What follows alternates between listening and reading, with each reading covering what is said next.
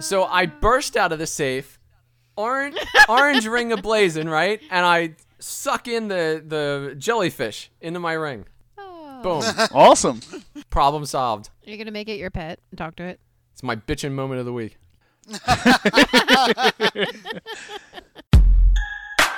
Red Raiders. Hello.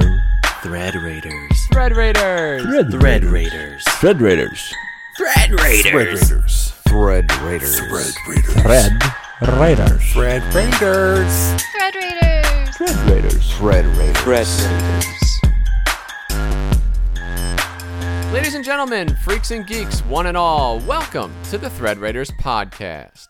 What started as a small uprising on Twitter has turned into a movement to spread goodwill among all creators, with the occasional side quest for widgets and wadgets. My name is Fenwald Griswick. My name isn't posted. You've been gone for so long, I wrote you out of the show. There. Oh my god. That's your name I again. am Chaotic Anarchy.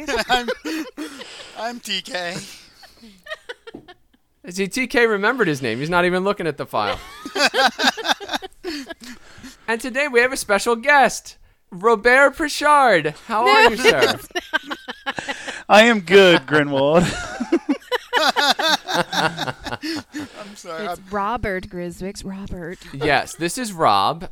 You may know him as New Wildcat 62 from the Thread Raiders group. It's actually NU Wildcat 62. Everybody gets that wrong. But what is NU? Okay, so I've had this screen name since I was in junior high school. So NU actually stands for North Union, which is the school I went to.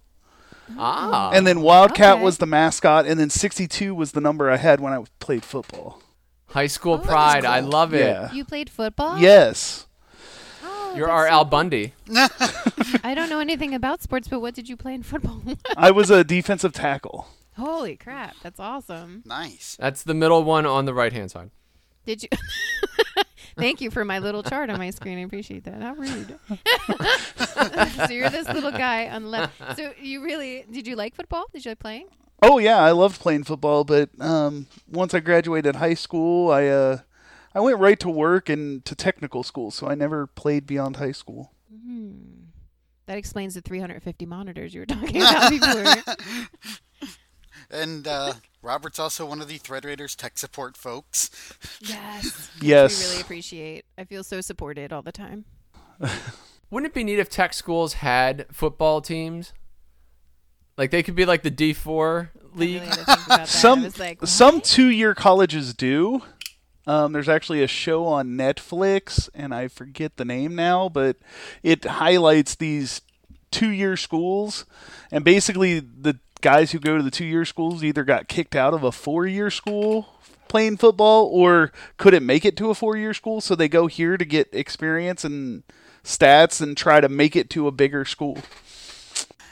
I just went to community college, and then it's like, I have my degrees. I'm just gonna get a bunch of certifications now because they want me to be a thing that I'm not yet. Now I am that thing. Yeah, I went to community college, and then I'm still working on the bachelor's degree. So That's good. No rush. yeah. It's so expensive. You can't even be a cashier at McDonald's without a bachelor's degree anymore. I know, it's so ridiculous. If you're smart, you're smart. I saw one. It was really stupid, and hey, you'll find this stupid, Robert. It was for a help desk position. Oh, okay. Tier 1 Wow. requires a bachelor's degree and 4 years of experience for $14 an hour. It's like, Yeah, right. No. No. Like, no, first of no. all, bachelor's degree for Tier 1. I hope. What did you do? Yeah. What did you do to screw up your career so badly? Right. So, Robert, you have an impressively pragmatic view of Twitter. Your Twitter account seems to be exclusively dedicated to retweeting prize contest tweets from people who are giving away everything from dice to entire computers. Yeah, I don't use Twitter that much except for doing that or retweeting people in the RPG community. And the problem with Twitter is as you retweet stuff, they then pop up more items of the same value. Yeah. Yeah. So, yeah. And you dove right in. I'm so proud of you. Yeah. What's the coolest thing you've ever won? Was it the Snagglepuss Pez dispenser? No. Aw. No. Damn, I was going to trade you. No, I mean, For which I've gotten... other one? It I've doesn't gotten matter. a- If you're listening and you have won the pink Snagglepuss Pez dispenser, I need you to contact me at Griswix on Twitter. You can private message me. This would be great when it happens. Yeah, if you follow at Funko, they do these things like 3 or 4 times a day where they give away one of their like minis or Pez do. dispensers or whatever. But no, I mean, I've won a lot of dice. One guy, he basically called it his after con box. And basically, it was all the stuff he got at a con that he didn't want. And so it was Nice. dice sets and some minis. And there was actually a dice tray that he didn't want because he'd already had 3. That's awesome. So, yeah. Yeah, I get a lot of stuff at different conventions that I go to, and then I usually just give it, like for Extra Life, I gave out a lot of stuff for that, for donations and stuff. It's fun. Yeah. I went to CA's house one time, and I went to put my coat in her coat closet, and as I opened the door, like dice and all kinds of like lanyards, and it just started pouring out onto the floor. And as I was pushing against the door, it was actually pushing me backwards, and more was falling out, and more was falling out. It was crazy. That was CA's room of requirements. Yes. And then I heard a story somewhere that if you look under her couch, it's full of board games. Oh my goodness, people are going to think I'm a hoarder. That's a rumor. I'd have to start taking pictures of my place to redeem myself. I don't know who started that rumor, but that person was purely evil. That was so you. That was like episode 2. I don't know why I talked to you, Griswix. Someone was listening to our top 70. No, I've actually listened to every episode of the podcast. At this Have point, you? so- Well, yes. thank you. We have a fan. We appreciate Guys, that. look, we did something. Our first fan. I would hope we Oh. have fans, because, if we don't have fans, We know for a fact that some people have been listening to us. all 9 of you. Well, I joined your Discord before I even knew there was a podcast. That's true. So, I can vouch for that. yeah. I think it was... No, I don't remember who it was. It was either TK or CA. I was following on Twitter, and they mentioned this Thread Raiders Discord, and I already had like 17 Discords anyway, so why not join? Yay. I'm so glad you did.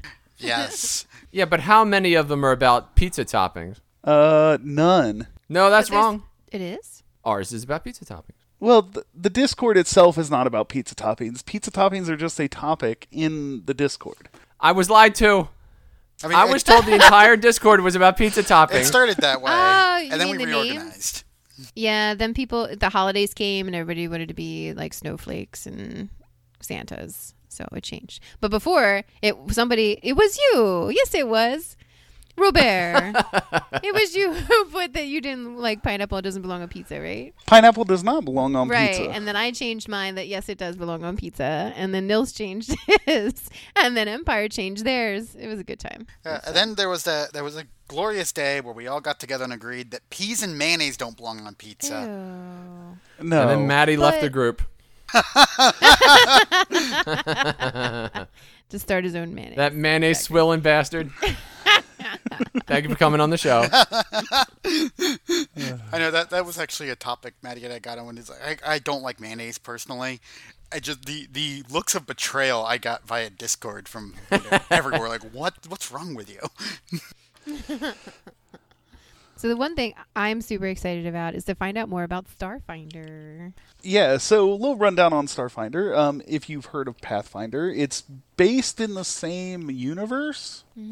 But what happens at the beginning of Starfinder is there's this period called the Gap. And it's about a 300-year period where everybody loses their memory. Ooh.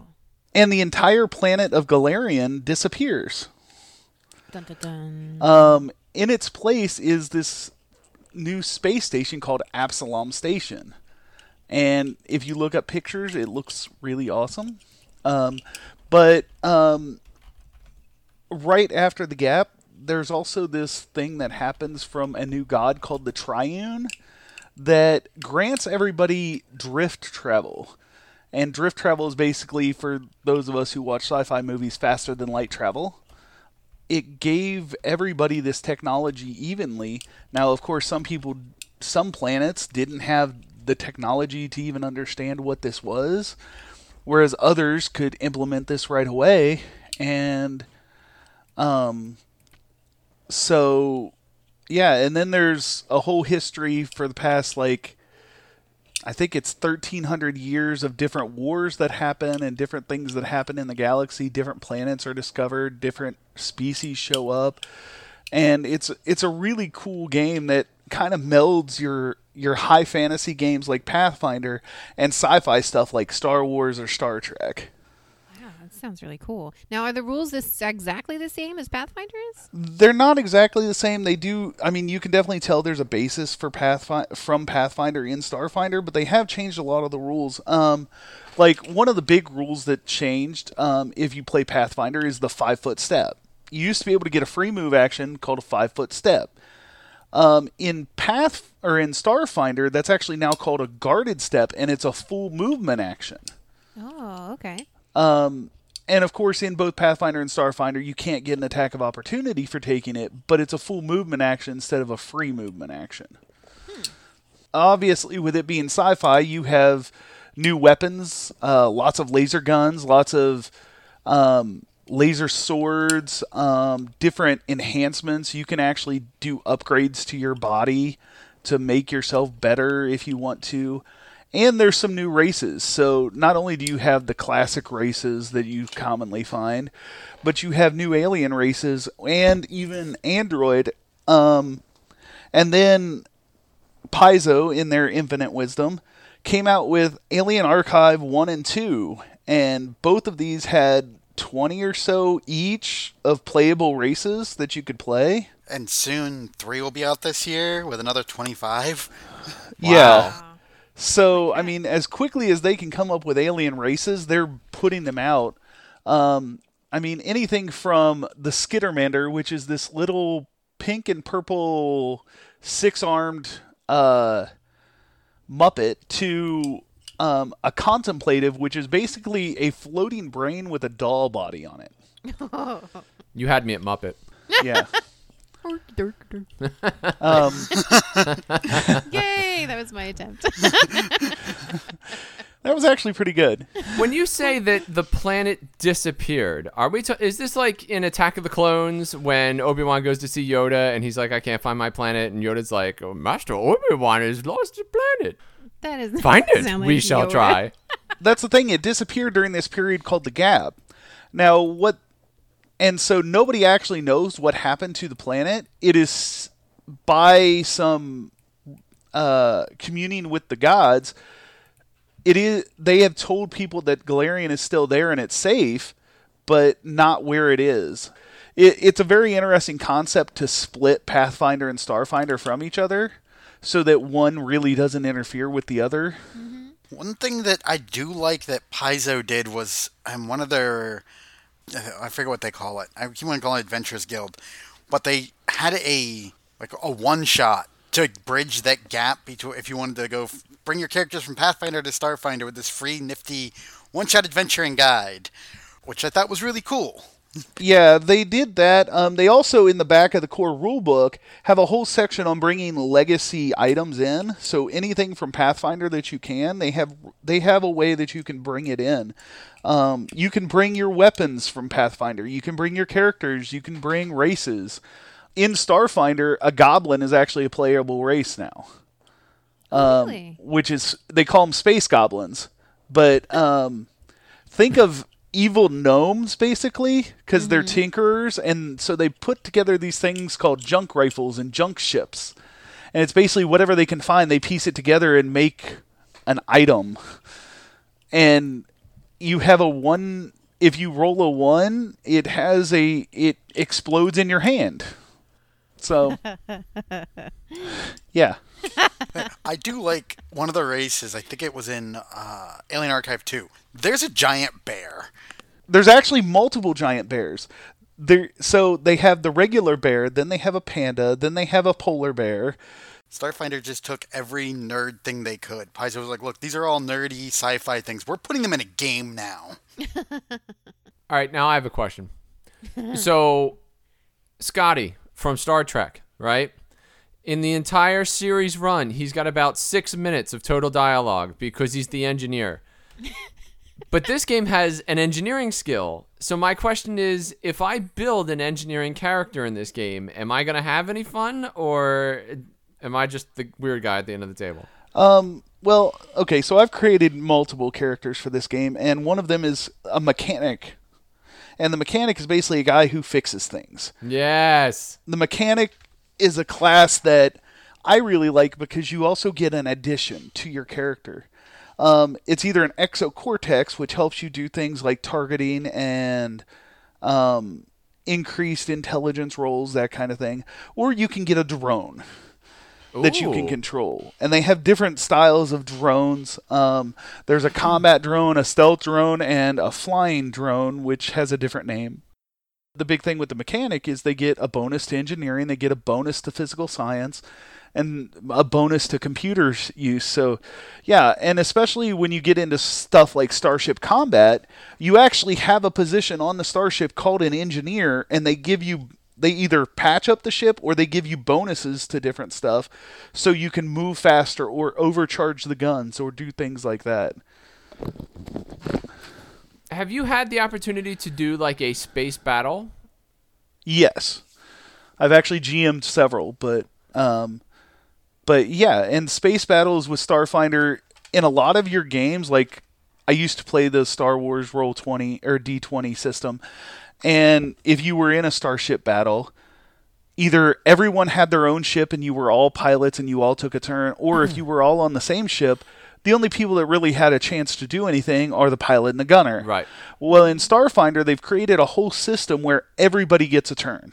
Awesome. So you have your pilot, you have your captain, you have a science officer, an engineer, and depending on the number of guns on your ship, you can have multiple gunners. This is so funny because it's exactly like the simulation game I just explained to Grisvix that I'm going to talk about next week. Because I was the communications officer. But yeah, so during a starship battle, there's 3 phases. At first, you have the engineering phase where your engineer goes and can, like I said, give a boost to the ship or can repair something that's been critically damaged. Then you move on to the helm phase where your science officer and your pilots go. Your science officer can do things like scan the other ship, increase. Your science officer also has the ability through a computer's check to increase targeting and do things like that. Sure. And of course, your pilot has all these different maneuvers that they have laid out in the book that you can do, like a flyby or a flip and burn, that you can do, or you can just move.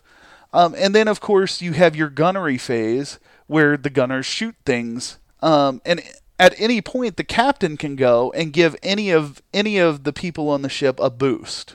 Kind of like a leadership thing. Right. See, that's the thing. I saw the Star Wars D20 version of this, and it almost was like an afterthought. Like, they had created this system where they were going to use the Force, and then they were like, oh, yeah, Star Wars is in space. And then they had to throw together this, space thing. So right. I just was kind of wondering, like, how it was, and it's good to hear that they've kind of put some thought into it. And then, Starfinder has ships ranging from tiny, which is like a one-person ship, all the way up to a colossal ship, which is basically a planet-sized ship. And your players, if they have enough money or the bravado to take over a ship, can control ships of any size. But once you get up to like the gigantic and the colossal and all these other things, instead of each person doing a specific action, you actually control a whole team of people. Are there rankings? And if there are rankings, can I be a space lord? You got to wear the kilt. A kilted space lord. Is that an option? Yes, there's only enough room for one. It could be. It depends how you want to make your character. I want to make them a space lord. Well, then you can name your character a Space Lord, and I would probably suggest going with an Envoy, which is basically your charisma-based character.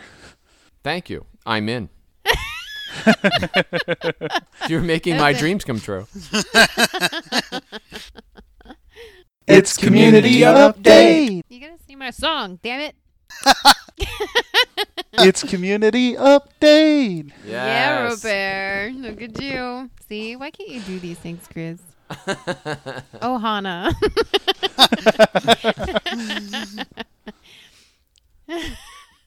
So for community update, it's Fat Stacks. Yes. Fat Stacks is the pancake stacking strategy card game that I'm trying desperately to get funded because I really love this game with all my heart. This is their third attempt, and they're almost there. They're at $6,537 out of $10,000, and they've got 17 days to go. Such a great game. We've played it at every MagFest for the past 2 or 3 years now. A simple card game. You can take it with you anywhere. You can also, for their pledge, they have a printable version, so you can just print it out and use it if you don't want to buy the card game. Come support them. It's amazing. Basically, how it works is that everybody gets 4 pancake cards, and everybody starts off with a buttermilk pancake down on the table. You basically have to find toppings to add to them, and each of your cards has a certain amount of points on them. If you make a certain stack with a certain amount of points, you can close them with what's called finishers, which would go on top of the pancake, such as maybe like butter. You can top it with whipped cream, syrup, sprinkles, whatever you want. And then each finisher has like a special ability to it. So that could give you like extra points or cause like cards to be taken off of your stack or added onto another one. There are negative cards, which are basically like you're adding like crunchy leaves to your pancakes, or maybe you burn someone's pancake. So you can definitely get competitive with it.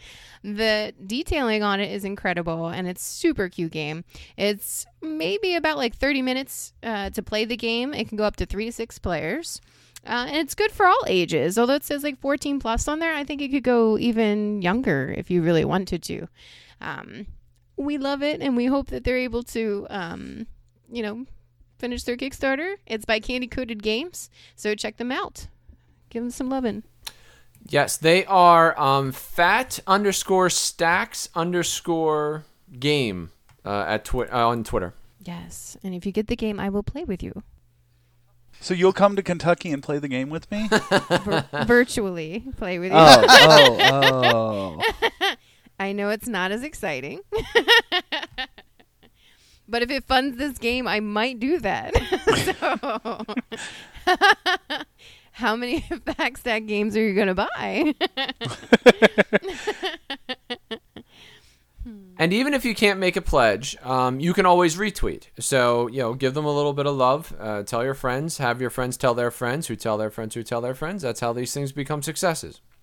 Please do, yes. It's how we got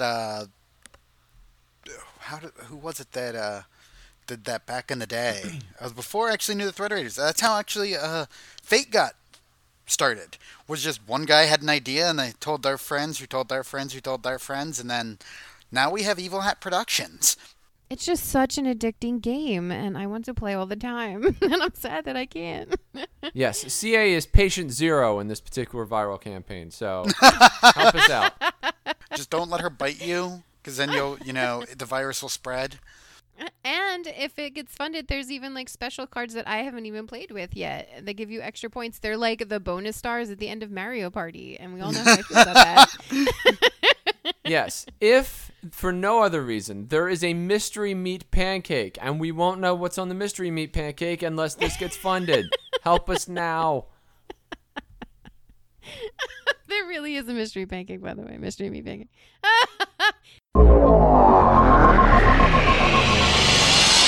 It's promo time. This episode of the Thread Raiders podcast is brought to you by the letters Q and umlaut. This episode is also sponsored by Tabletop Loot, the best place on the web to find quality gaming accessories for your D&D, Pathfinder, Fate, or whatever TTRPG you happen to love is game. Sure, that's English. They also have mugs, dice jails, and other great miscellany. And if you use the code ThreadRaiders at checkout, you will receive a discount off your entire order. I find it hard to believe you're going to find a better deal than that. Visit tabletoploot.com today to check out their great selection of gear. Tabletop Loot, loot for every table. This episode is also sponsored by Founders Coffee. There are only so many hours you get to spend alive here on this planet. Now, for some of you, the afterlife grants you your own planet. So for you, my concern for your lost time will seem pedantic. But for the rest of you, spending countless hours standing in line at the local coffee shop, or even worse, in line at one of the 5 buildings that all have the exact same franchise coffee shop directly across the street from the train station, simply does not make sense.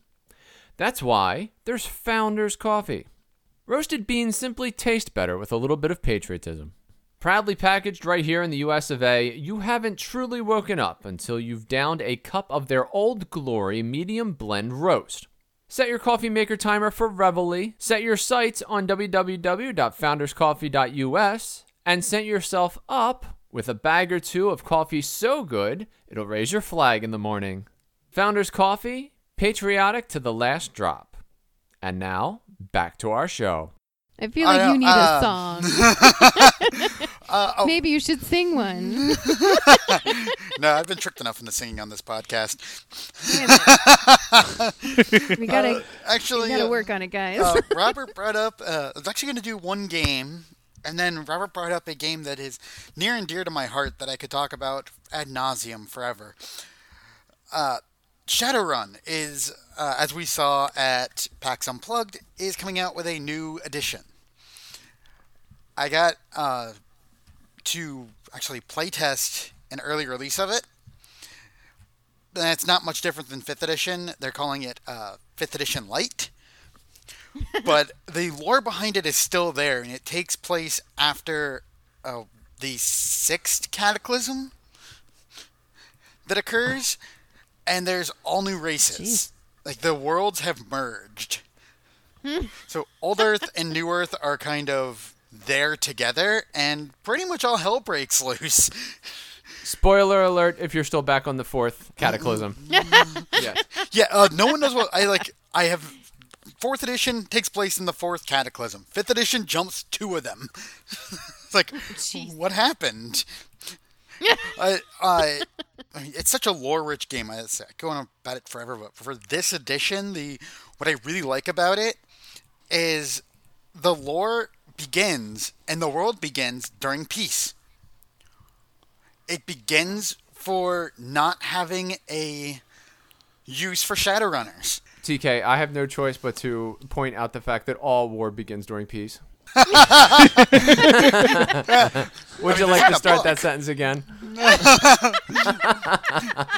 There is no in the lore. There's no war going on because there's no conflict, which is where everything gets kind of hinky because you're like, oh well, there's no conflict. Why do you have a need for Shadowrunners? Because there are no megacorps. So now it's more of a magic heavy world. I mean, there's still the classic Deckers, there's your cybernetics, but it's more in the tune of, if you make a deal with a dragon this time, it won't eat you. They brought back the 6 dead master dragons from 1st, 2nd, and 3rd edition, who are the rulers of the 6th age. I don't know much about it, honestly. But it sounds intense. I love Shadowrun. It sounds like a lot of violence. It really is. It's perfect for you. Yeah, I once had a character who got My whole burned brain alive. can't get past the fact that there's a 5th Cataclysm out there that... Yeah. Yeah. It was so cataclysmic that nobody even talks about it. It's got to be a good one. It's like, huh. It's kind of like the 300 years in Starfighter. No one knows what happened. I mean, it's just a 25-year brick of time that something had occurred, but then the 6th Cataclysm occurs. It's like, okay, the dragons are back, magic is back, technology's not as prevalent, and for some reason all the megacorps are gone. I love our podcast. Planets just disappear. Cataclysms come and go. Who cares? You know, we're so flippant about chronology. I love it. It's great. There's 25 years of time plus 300 years of time in two different games that don't exist. There is as in the new edition that's coming out, which has a board game counterpart to it, which I'm not a fan of, but I won't go into that. They do bring back, but they're not called megacorps anymore. They're called the corporations of incorporation. I don't know why. Very creative. I mean, I could tell a lot thought was put into that there. They're just 6 ones that are canon in the game when it is released in March. Then these 6 are kind of one is really big on technology. They're kind of like religions. Like one does not believe in magic at all. They think magic is evil. One is big on magic. One thinks the world should go back to the way it was when there were Shadowrunners around. One is big on academics. It's like, the world needs to learn more. We need to learn from our past mistakes. We need to be better. One's just completely political. And the other one is, basically it's Judge Dredd. They are the cops, and they're a corporation. They're called the law. I mean, how much more can you get? Just Judge Dredd, what's their name? The law. So, private military faction that can execute on site. I like it. Yeah. And they do not believe the other megacorps should exist. They think that they're the only one that should exist, and they're the reason behind the resurgence of the need for Shadowrunners. The book says you should not work, it is not advised to work for them because you may end up in handcuffs in the back of a dark room somewhere. Just like in real life. TK, buddy, you are scratching one of my itches, man. I hate tautological company names.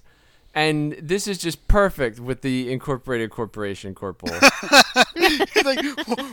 I want to know, what were they thinking? Was it just a 3 a.m. meeting? Look, we're almost done with this book. I wonder how that meeting went. We need a name for these megacorps now that we're not calling them megacorps. I got it. The Corporations Incorporated. You know what this is like? This is like Dunkin' Donuts, okay? Why are you telling me what I can and can't do with my donut? I bought it from you, all right? If I want to dunk it, I want to dunk it. If I feed it to a bird, that's okay too. Why are you up in my face? That's why there are all those obese birds, isn't it? Oh. Don't blame me for this. That's sad. Obesity birds. Oh, my God. I mean, those pigeons don't fly anymore. They more just strut around. Oh. It doesn't matter if you're big boned if they're hollow. I didn't say I love them any less. I love them just as much. In fact, I think I love them more. There's actually a book out for lore that is 3 books for the new lore of the universe in what they're calling the 6th world, and in total they are 748 pages. That's a lot of pages. And that's just the world lore they have so far. This is what we published and is canon for what's happening now. I have no choice but to say that this is actually the 7th world if it's the 6th cataclysm. Because it goes world, then cataclysm, and now we're up to the 7th world. They forgot about the 5th cataclysm. I'm just saying, what happened there? Maybe he can't tell you is a secret. I'm thinking that because a bit of inside the baseball. Shadowrun went through a weird between 4th and 5th edition. 4th edition was owned by 2 companies. Chaosium was part of that, but it was also owned by another company that is very well known for making miniatures. And there was a legal debacle between the group that originally sold the rights because one of the owners who was going to greenlight 5th edition unnamed miniature company did not want it to because they wanted to make minis of Shadowrun. And he stepped in as the guy who owned the IP and said no. So there's a bit of lore there that is missing due to legally it's not owned by Chaosium anymore. Jeez. They lost it, and I'm like, oh, that sucks, because I really want to know what happened these, 25 years that don't exist in the world anymore, because I love the world, and I'm a nerd like that. It's like, yeah, all right, so we begin in 1972. Why are we now in 2075 when the last game was in 2050? TK, this delving into intellectual property rights has been fascinating, and I don't want you to feel like I'm diminishing your achievement by going backwards a little bit, but did you say Secret Cataclysm? Because that's not a thing. A cataclysm is on a universal scale. Somebody would have noticed. They would have noticed. I mean, there's this cataclysm that doesn't exist in the world for some reason. There's well, we had the 4th, which was 4th edition, and now we're on the 6th, which is 5th edition. It's like, wait, where does the 5th go? Is it a secret? Did it happen and we were all just asleep? Is this some kind of weird Dark City scenario where we all fell asleep for 50 years, woke up? Wow, the world changed an awful lot. Deep thought. So deep, DK. So deep. And now it's time for tea.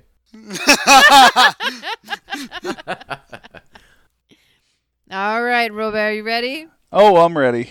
Yes. Get your download. Tea time is the portion of our show where we check the so-called facts from the underside of a popular beverage tea brand who shall remain nameless. Your options will be true, false, or huh. I will read each fact and then wait for your response. Is everybody ready? Yep. All right. Always. CA passed out, so she won't be able to respond. No, I'm here. She'll be back. Question number 4. I was opening my bottle. We tried that in the past. It never worked. I know it didn't work. You didn't hear it at all. I was like, no. I did cut out the sound of a apple bottle opening, so I can just insert it wherever I want. Yes, if you could do that, Yes. I appreciate it. It's our new curse bleep. That's it. Yes. Every time. Oh, wow. That's great. I love it. Snapcap fact number 671. There is a town called Jersey Shore in Pennsylvania. True. True. I'm going to say true. Only because I know TK and CA are both in Pennsylvania. Yes. But It's almost like they have been there or something. that should be wrong. It's going to be great. And the answer is true. Yay. So we're all at 1. That's right. Let's keep it going. One. Ha, ha, ha. Jersey Shore, Pennsylvania is in the middle of the state of Pennsylvania in Lycoming County. It is nowhere near the ocean, but is instead near the Susquehanna River, which snakes its way through the center of Pennsylvania. Originally, the town was settled by 2 brothers, Reuben and Jeremiah Manning, in 1800. They called the town Waynesburg, for reasons that would be another half an hour of explaining this. A second settlement began across the river on the west side, and it became a Hatfield versus McCoy sort of scenario, where East Shore versus West Shore, they began yelling at each other and throwing things. And eventually, the new settlement referred to the original Waynesburg settlement as Jersey Shore because the brothers were originally from New Jersey. It was a derogatory term. Eventually, the 2 settlements merged, with Waynesburg winning out, but for some reason, they kept the name Jersey Shore, and it has been that way ever since. This town has a population of 4,361, and yet it has 3 zip codes, 17723, 17727, and 17740, which makes no sense because on average, each zip code in America has 7,000 people attached to it. So why do they get 3? Welcome to Pennsylvania. So what did you find out? Why do they have 3? Nobody knows. It's a sickness. I mean, it's Pennsylvania. Do we need a reason to do things? Yeah. Well, we do, but we don't. Snapcap fact number 728. The planet Saturn's density is lower than water. In fact, it would float if placed in water. True. Why is it true? Saturn's a gaseous planet. I'm going to go with true also. see, now he knows Starfinder. This is probably a fact for this game. Yes, but they lose their planets, so how good could they be? Oh. Oh. But there is one that didn't die in TKs. All right, I'll go with true. Okay. And the answer is false. Oh, you scallions.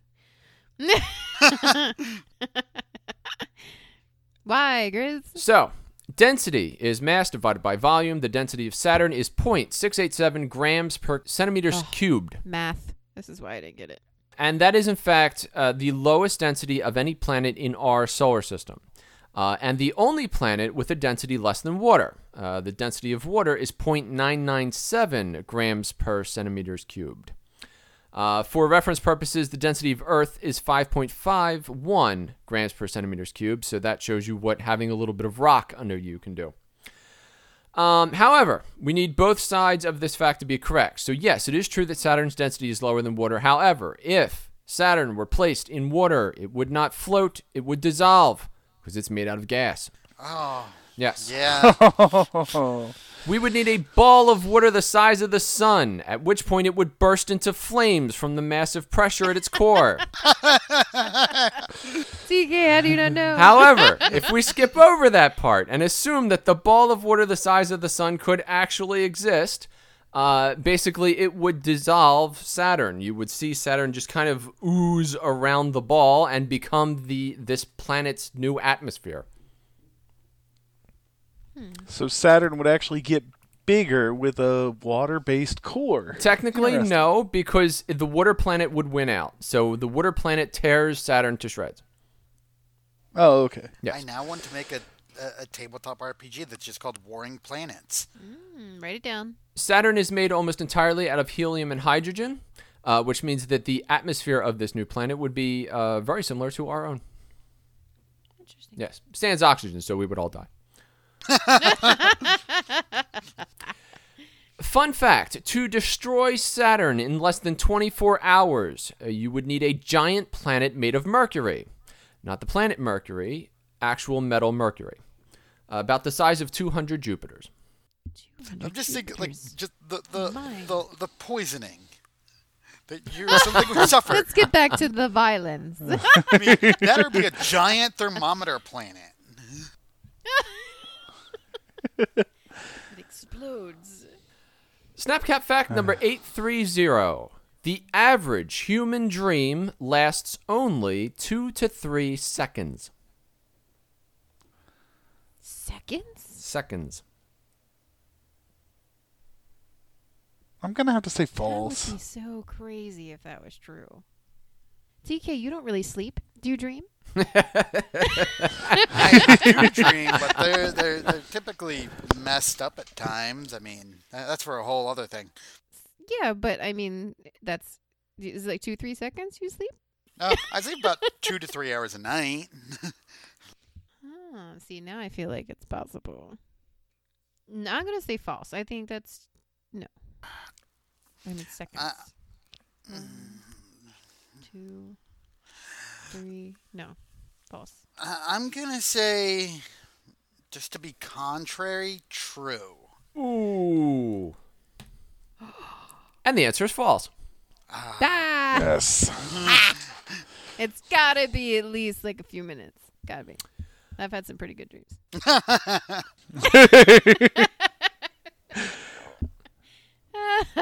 Is that for the After Dark special?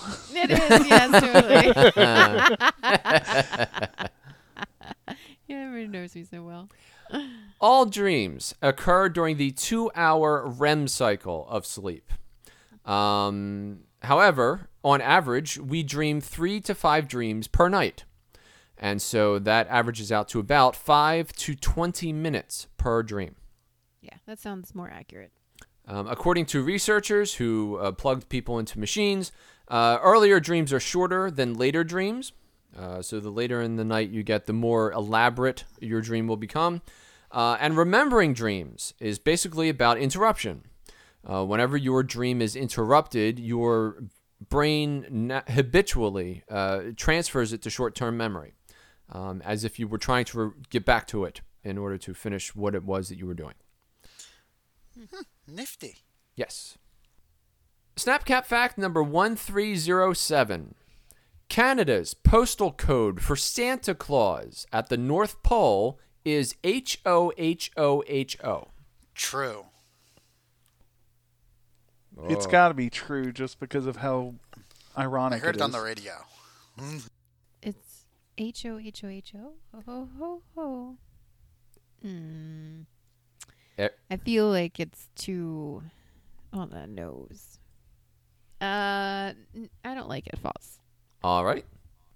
And the answer is true. No, I've lost one. Justin Trudeau said in 2013, quote, "Everyone knows that Santa Claus is Canadian," close quote.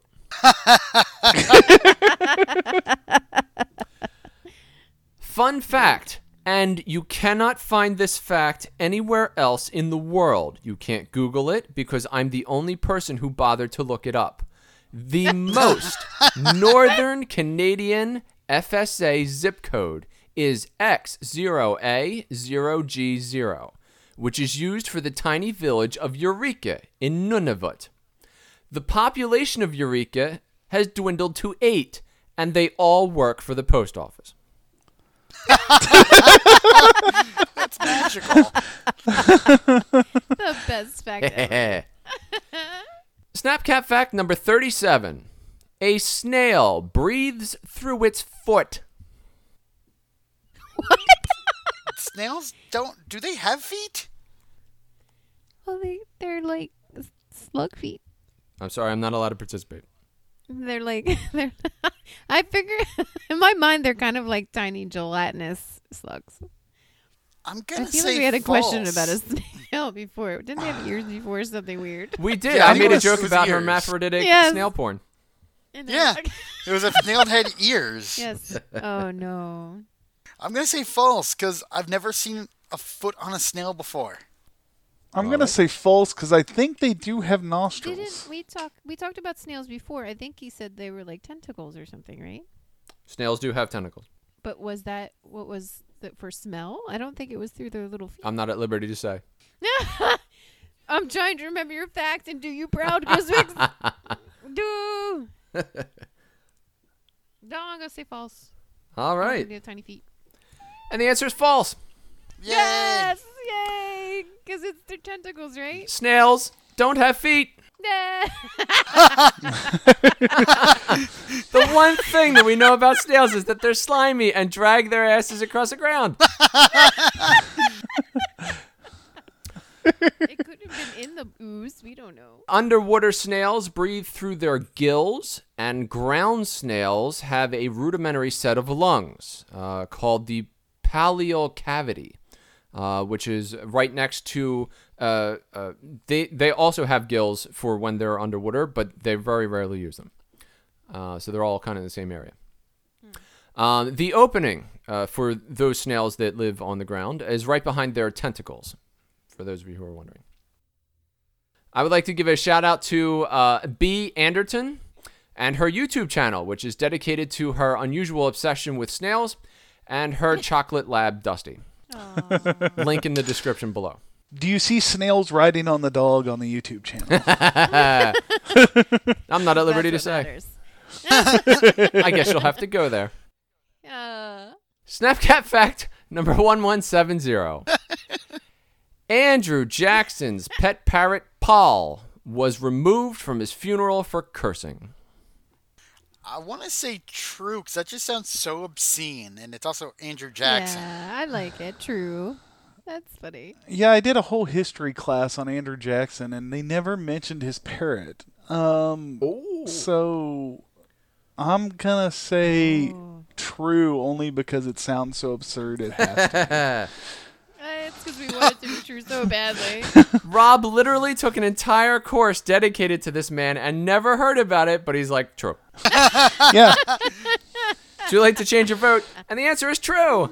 Yay! Yay. Paul was an African gray parrot who was purchased for Andrew Jackson's wife. Andrew Jackson's wife died after she was embarrassed in the newspaper, at which point he became good friends with the parrot. He was known for being verbose and crass. When he died, there was a funeral that was held, and the officiant for the funeral, Reverend William Menifee Normant, said the following, quote, "Before the sermon and while the crowd was gathering, a wicked parrot that was a household pet got excited and commenced swearing so loud and long as to disturb the people." It's a parrot with Tourette's. That's awesome. We glossed over the fact that his wife died of embarrassment from the newspaper. That is correct. Andrew Jackson's wife was called a whore by his political opponents all throughout his presidential campaign, and died almost immediately after his election as a result of heart failure. And it was understood that she literally cried every day about that. Yes. Well, I mean, it does explain why he almost beat someone to death. Paul went on later to let loose, quote, perfect gusts of curse words. And the funeral goers were, quote, horrified and awed at the bird's lack of reverence. What's that tell you about Andrew Jackson, though? Fun fact, William McKinley had a Mexican parrot named the Washington Post. Interesting. That tickled me more than it should. I'm just thinking, like, okay, the thing, the Washington Post, I had a parrot once. I'm just imagining that is what he lined its cage with. Snapcap fact number 1398. Because of metal prices, since 2006, the U.S. Mint has had to spend more money to make a penny than they are worth. True. True. Yeah, I'm going to say true. TK, pissed about the pennies. Trying not to laugh still. And the answer is true. Yay. So these numbers are for 2017, and I have a link in the description below to the U.S. Mint, which publishes an annual report every year where they discuss such things. Total value of a penny is obviously 1 cent. However, the cost to make the penny is 0.0206, so that's more than double. For 11 years, this has happened in a row. Why don't we stop making pennies? It's because Abraham Lincoln's face is on them, and people get, whiny when we start talking about removing one of the presidents from our currency. I can sense some hostility over that. This penny conversation is intense. I mean, I'm just imagining like protests happening. People dressed like Lincoln. Pennies, despite their copper color, are mostly made of zinc. It's just a copper coating. You can literally cut a penny in half, and it looks like a Reese cup that you bit into. Do not bite in the pennies. That's right. Please don't bite a penny. Yes. Figured just throw that out there. We are not condoning the eating of pennies. For what it's worth, nickels are also more expensive to produce than they are worth. A nickel is obviously 0.05, but it costs 0.07 to make. Each of these has grown significantly in the past year. So now more than ever is the time to have the discussion about whether or not we should have these two coins in our lives. Yo, I mean, I'm just saying, there's not been a game. Answer. I don't even There's not been a game called pennies or nickels at a bar. It's called quarters for a reason, folks. No. I'm sorry, I got dark there. Let's end this. Fun fact, originally there was a halfpenny, which was 1/2 of a cent. But it was phased out in 1857 when its value was equal to that of a modern-day dime. Wait, what? They stopped making the halfpenny when it was worth the equivalent to today's dime, which means that we should stop making dimes as well. Why are we making these currencies? It doesn't make sense.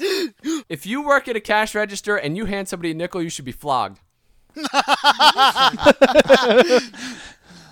Wow, this escalated. Hey, Grizz, what's next? That There isn't one. What's that This is look the end like? of our game. And congratulations to Rob, who wins. Yay! Yay! Robert. I am the champion. Nailed it. You've been practicing. It was that epic masterclass in Andrew Jackson that carried the day, I think. Yeah. And now it's time for What's in the Box? What's in the box? What's in the box? Everybody ready? Yep. I'm ready. Yep. All right. Downward you climb from handhold to handhold. Eventually, the sheer slopes of the ravine give way to a steep pile of gravel, signaling that you have reached the bottom. Your arms, now free to hang at your sides, ache with happiness. Even if you find Molly and Minnie Moll, you have no idea how you're going to get them back out of this ravine. The floor of the ravine is covered in centuries of debris. In addition to the natural refuse like rocks and boulders, clearly the surrounding human population has also been dumping its trash here for quite some time. The scant remains of the mighty river that once dug this ravine now pools at the bottom in a noxious green marsh. You navigate the ravine by jumping from trash pile to trash pile so as to avoid getting soaked by the toxic green liquid below. All the while, you keep an eye downstream, looking for any sign of the dog-faced creatures or your wayward companions. It isn't until you climb a particularly high pile of old wagon parts that you catch sight of your first clue. Two dog faces dressed in repurposed tuna fish cans and holding combs as shields approach a makeshift dock about 40 yards from your position. One of them holds a spear while the other gingerly approaches the edge. When he reaches the edge, the second dog face grabs a rope that is dangling over the side and pulls on it. After a few seconds, the effort yields a metal cage, about twice the size of the dogface who's lifting it. You're impressed by their upper body strength. The dogface reaches into the cage and pulls out what is probably going to be the worst tasting lobster in history. He turns back to his friend, and the two celebrate their good fortune. But that's when you see it. A thin, vine-like tentacle, stained the same toxic green color of the slime below you, is snaking its way up the wooden pile of the dock towards the two dog faces. Before you can even think to call out a warning to them, it's too late. With lightning speed, the tentacle slithers up to the dog face with the spear, wraps around its arm, and drags him to the edge. The ensnared dog face screams in terror, grasping the edge of the dock while his companion rushes to his aid. But that's when a second tentacle snares the would-be rescuer and both go over the edge, never to be seen again. Well, I guess that's what you get for not paying attention, you say aloud. And that's when the tentacle that quietly wrapped itself around your leg pulls you off of the pile. Wait, which leg? There's three of us. The collective left legs. We're all getting pulled down. How very odd. This newest tentacle is significantly thicker and stronger than its predecessors. It holds you aloft, shaking you back and forth as if to free any loose chains you may be carrying. Luckily, the boot knife you recently acquired is attached to your other leg. You pull it from its scabbard and plunge it into the offending appendage. The owner of the tentacle, hitherto concealed by the foamy dross at the foot of the ravine, belches out a huge bubble in response to your assault, but manages to keep its grip on you.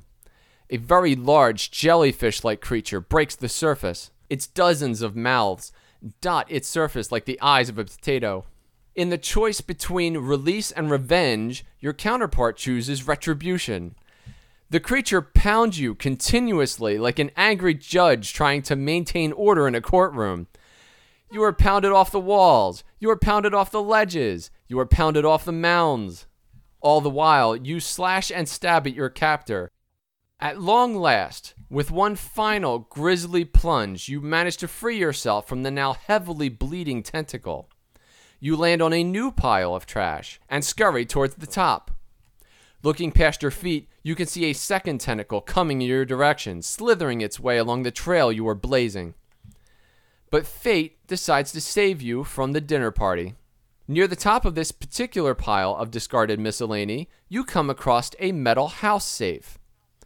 Without a moment to lose, you leap into the safe, preventing the door from locking behind you by jamming your boot knife into the gap. From the inside, you can hear multiple tentacles feeling up the pile like a ninth grader trying to undo his first bra. Devastated by exhaustion, you do your best to make room in your metal bedchamber. For a discarded safe, it's awfully crowded in here. That's when you realize that not everyone is as diligent at cleaning out their boxes before they throw them away. My question for you is this. What's in the box?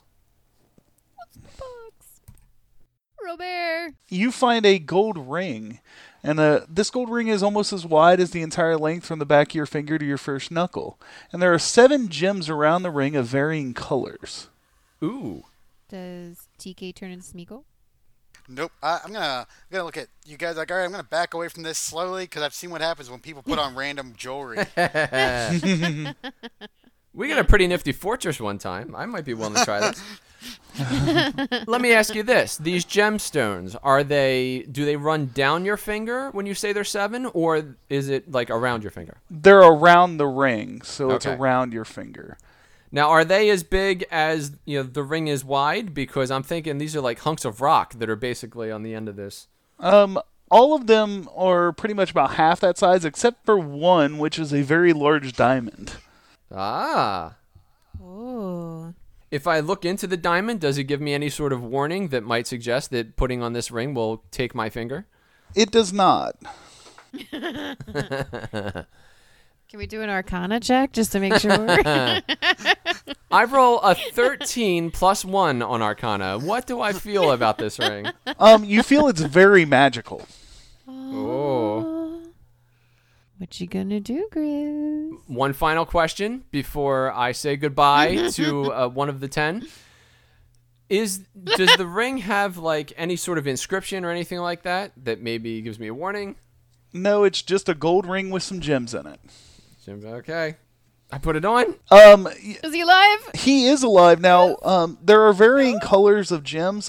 There's a blue one, an orange one, a purple one, a yellow one, a red one, a green one, and the large diamond. Which one is up? Just push them all like an elevator button. It is well established that when I eat Lucky Charms, I love the oat bits. So originally, the gold side was up. Well, there's gems all the way around it, so one of them has to be up. Oh. Which gem? Choose wisely. I feel like Orange. Choose blue orange. Blue? Okay. might be the gemstone for me. Oh, you're a goner. With blue, as you clench your fist, you notice that you can create a portal. And it How teleports you to convenient. another location. Oh, way to save my jump yaks. in. No, it's too late. I jump in. Where am I going? It's actually a location that you can pick. So you can teleport to anywhere that you want. It's a portal.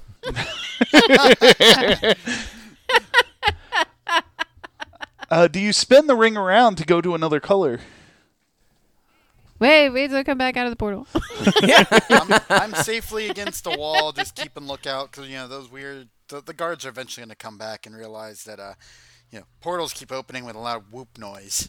Yeah. Whoop, whoop. The little voice in my head says orange, so we're going to try orange now. Okay, so orange, while there's nobody there, you believe that, based on your Arcana check, that if you pointed the orange gem at another person, you would trap them inside the gem.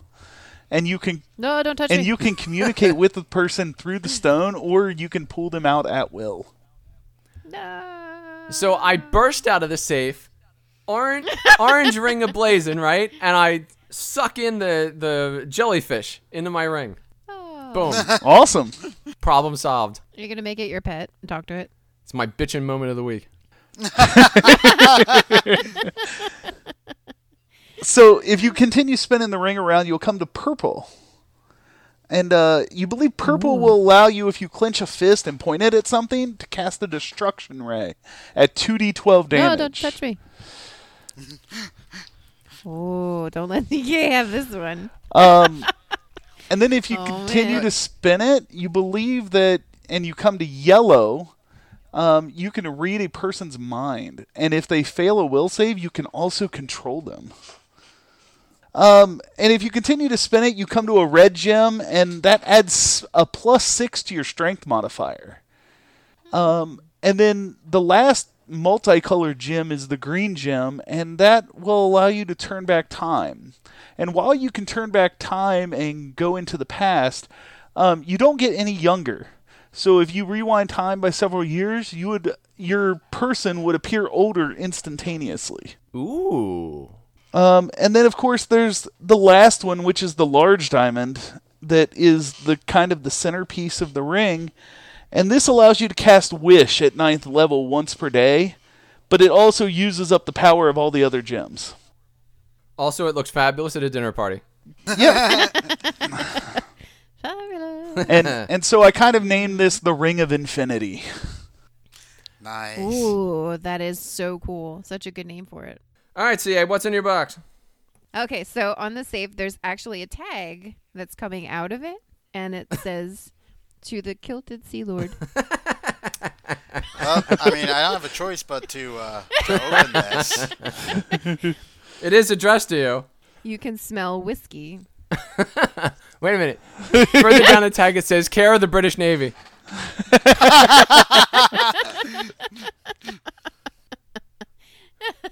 It does have quite a few stamps on it from its travels. Why does this one say Tijuana on it? It's got stickers from a Manchester United game on it.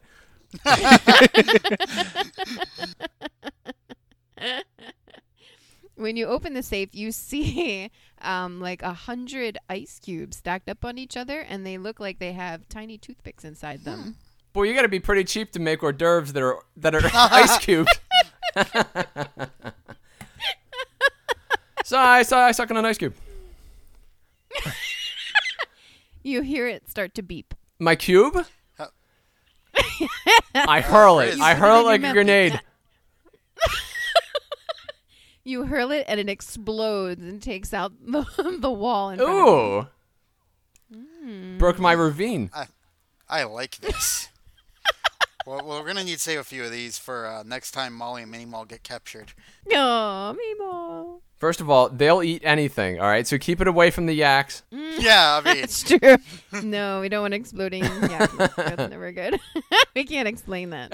Every time you squeeze the udder for the milk, it blows the pan across the room. You're like, oh, man. Oh, jeez.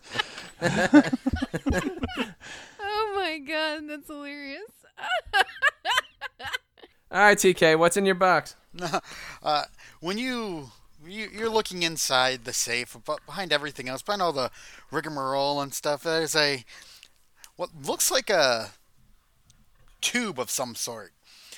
You know, like one of those tubes that you might carry a flute or a rifle in. Okay.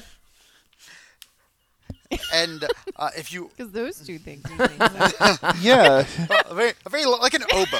Something large. My flute. My flute or my This rifle. particular flute has 12 holes. Oh. And when you pull it out, it's super light. And when you open it, there's a few pieces inside. Okay, like a telescope? Not really a telescope. More like a M4A2 carbide. Oh, Interesting. Say hello to my little friend. And when you assemble it, it fits. The barrel is actually the container it came in. Uh-oh. Are we gonna die? This is a very unsafe room. I try and picture this in my mind. I see the enemy running for me, and I'm like, all right, now just wait for it. And I'm building this epic pyramidal gun. When you you notice there's an inscription written on the side of it. When you read the inscription, it assembles itself. Ooh. It symbols itself. Yeah, it assembles itself once the inscription is read. Oh, assembles. Mm. What language is the inscription in? It is in common. Oh, well, that's good. Finally. And We it says, we can read that. It says the punnier the better. The punnier, the better. Uh-oh, Grisvix, you need a pun. What rhymes with rifle? Oh, see, now you're on the spot. This is the trifle rifle. And when you make a pun, out of the gun shoots what looks like a bubble. And this bubble, when you step into Ew. it protects you from all damage, but it also makes you invulnerable. So I fire a bubble out of the gun, but it's heading towards the enemy, right? It stops in front of you. If you push it towards the enemy, it becomes a ball of mithril. You gave me a bubble rifle? It's actually called the Metz cannon. This is the trouble bubble trifle rifle. The more puns you use, the bigger the bubble gets. Oh no! And the ball of mithril, as it rolls, the punnier the pun, it gets spikes. I feel like this is definitely a gun for a bard. Keep making puns. What else does it do? Rhyming dictionary.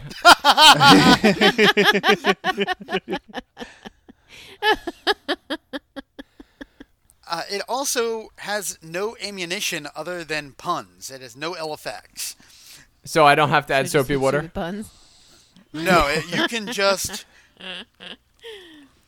fire it as much as you would like, as long as you keep making puns. Nothing makes me happier than exploding yak's milk. So CA wins this week. Oh my goodness! I won. Yay! I love the fact that that's where your brain went. They'll eat anything. We don't want exploding yaks. Yeah. I love how you chose me because of your joke. And cut. That's amazing. Oh. We are controlling transmission. So now we're going to close out our show. Let's start this off by asking our good friend Rob, what are you up to this week, next week? What's coming up? I don't have a lot going on. I mean, I've got a lot of play-by-post games I'm still GMing and or playing in, and hopefully I'll be streaming sometime in the near future on Thread Raiders. So Yes, and you'll be with us for Extra Life Open. I should be, yes. Yay. We'd love to have you. We need somebody to cover the 4 to 6 a.m. shift. Yes. See, I have a 3-year-old and a 2-year-old. So you're already there. Yeah, good for you. Perfect. You are well trained. I don't have any of those things, and it nearly killed me. We just recovered. January the 27th, which is not this Sunday. It will be next Sunday, for those of you who are listening at the time this podcast comes out. If you happen to be in Philadelphia, we are doing a special event, and by we, Empire Steel, who's a good friend of ours, fellow Thread Raider, and also are the host of our new network. We are now part of the Empire Steel podcast network, for those of you who didn't know that. Yay. Yes. Empire Steel will be at the Thirsty Dice, which is at 1642 Fairmount Avenue in Philadelphia, trying to help raise money for cancer research. This will go to support Headstrong FND, which you can check out if you go onto Twitter. They are, in fact, Headstrong FND. And you can find out more about them there. And basically, it is a group that raises money for cancer, doing various events across the nation. And Empire Steel will be there running his own show in order to help raise funds. That begins at 3:45 p.m. I'm not entirely sure exactly how long it will be, but I plan to stay for at least a couple of hours because it's D&D after all. Yes, and for those who don't know about Thirsty Dice, they're actually brand new to Philadelphia, and they're a board game cafe. So you should definitely go out and support them. Go say hi. I heard really good things about them, and you can find them on Twitter also. Yes, they're like a cat cafe, but without cats and with board games. Yes. I like that. But with the cafe. And February of 2019, the Stink Raiser. The Stink Raiser is a fundraiser to raise some money to help out our good friend Stinkrat Streams with her medical expenses. And what the goal is, we're trying to raise $8,000 so we can cover all of her medical expenses for the coming year. Because it is a lot. She has to do a lot of traveling for it. She is a traumatic brain injury survivor, and she does streams herself. I actually got a chance where I was off work to catch one. They're always fun. Yeah. We'll be doing video games, tabletop games. I'll be running games between now and then on Thread Raiders. Just you'll randomly see me tweet about it, that I'm running a game for the Stink Raiser. We have the links on our Twitch channel. We post them a lot on Twitter to the point where I'm pretty sure people are just looking at me like, do you do nothing else? And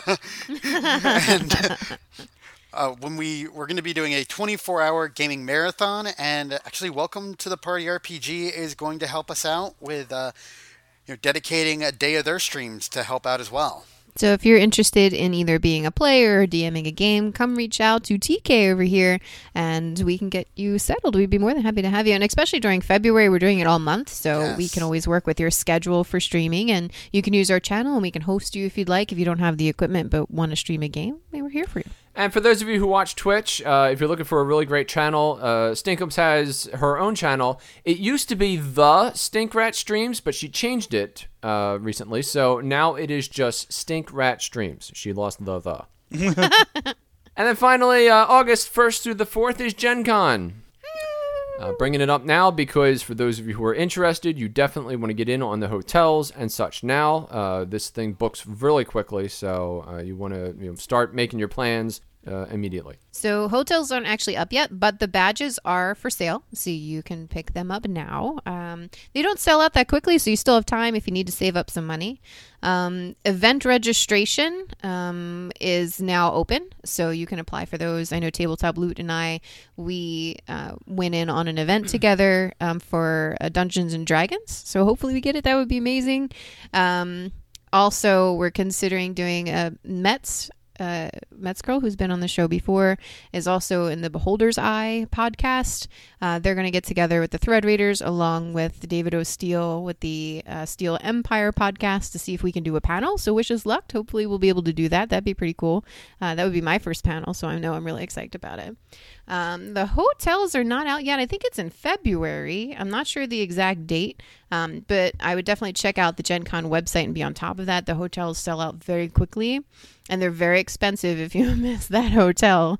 I would recommend doing Airbnb. Last year, I did the hotel lottery, but I still spent $1,200 on a hotel room from Wednesday to Monday. So it was still very expensive. So I would definitely look into Airbnbs. I did that this year, and it was only like $200 for all of those days. So it's definitely a big difference. If you have any questions, you can always reach out to me about Gen Con. I know there's a lot of new people going, like Mets Girl. This is her first time going to a convention in general. So I know that can be very overwhelming. So, if you have any questions, let me know.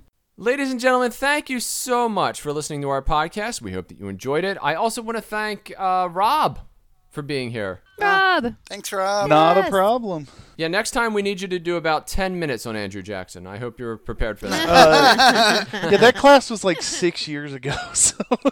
That's all right. He hasn't aged a bit. Just use the ring to go back in time. I also would like to thank our sponsor, Tabletop Loot. You can use the code ThreadRaiders in order to receive a 15% discount off of your dice. We also want to thank our other sponsor. We have a new sponsor this week, Founders Coffee. If you're looking for a great cup of morning coffee, you should go and check them out. Delicious. Yes.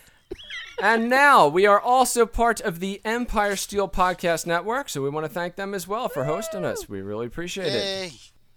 Thank you.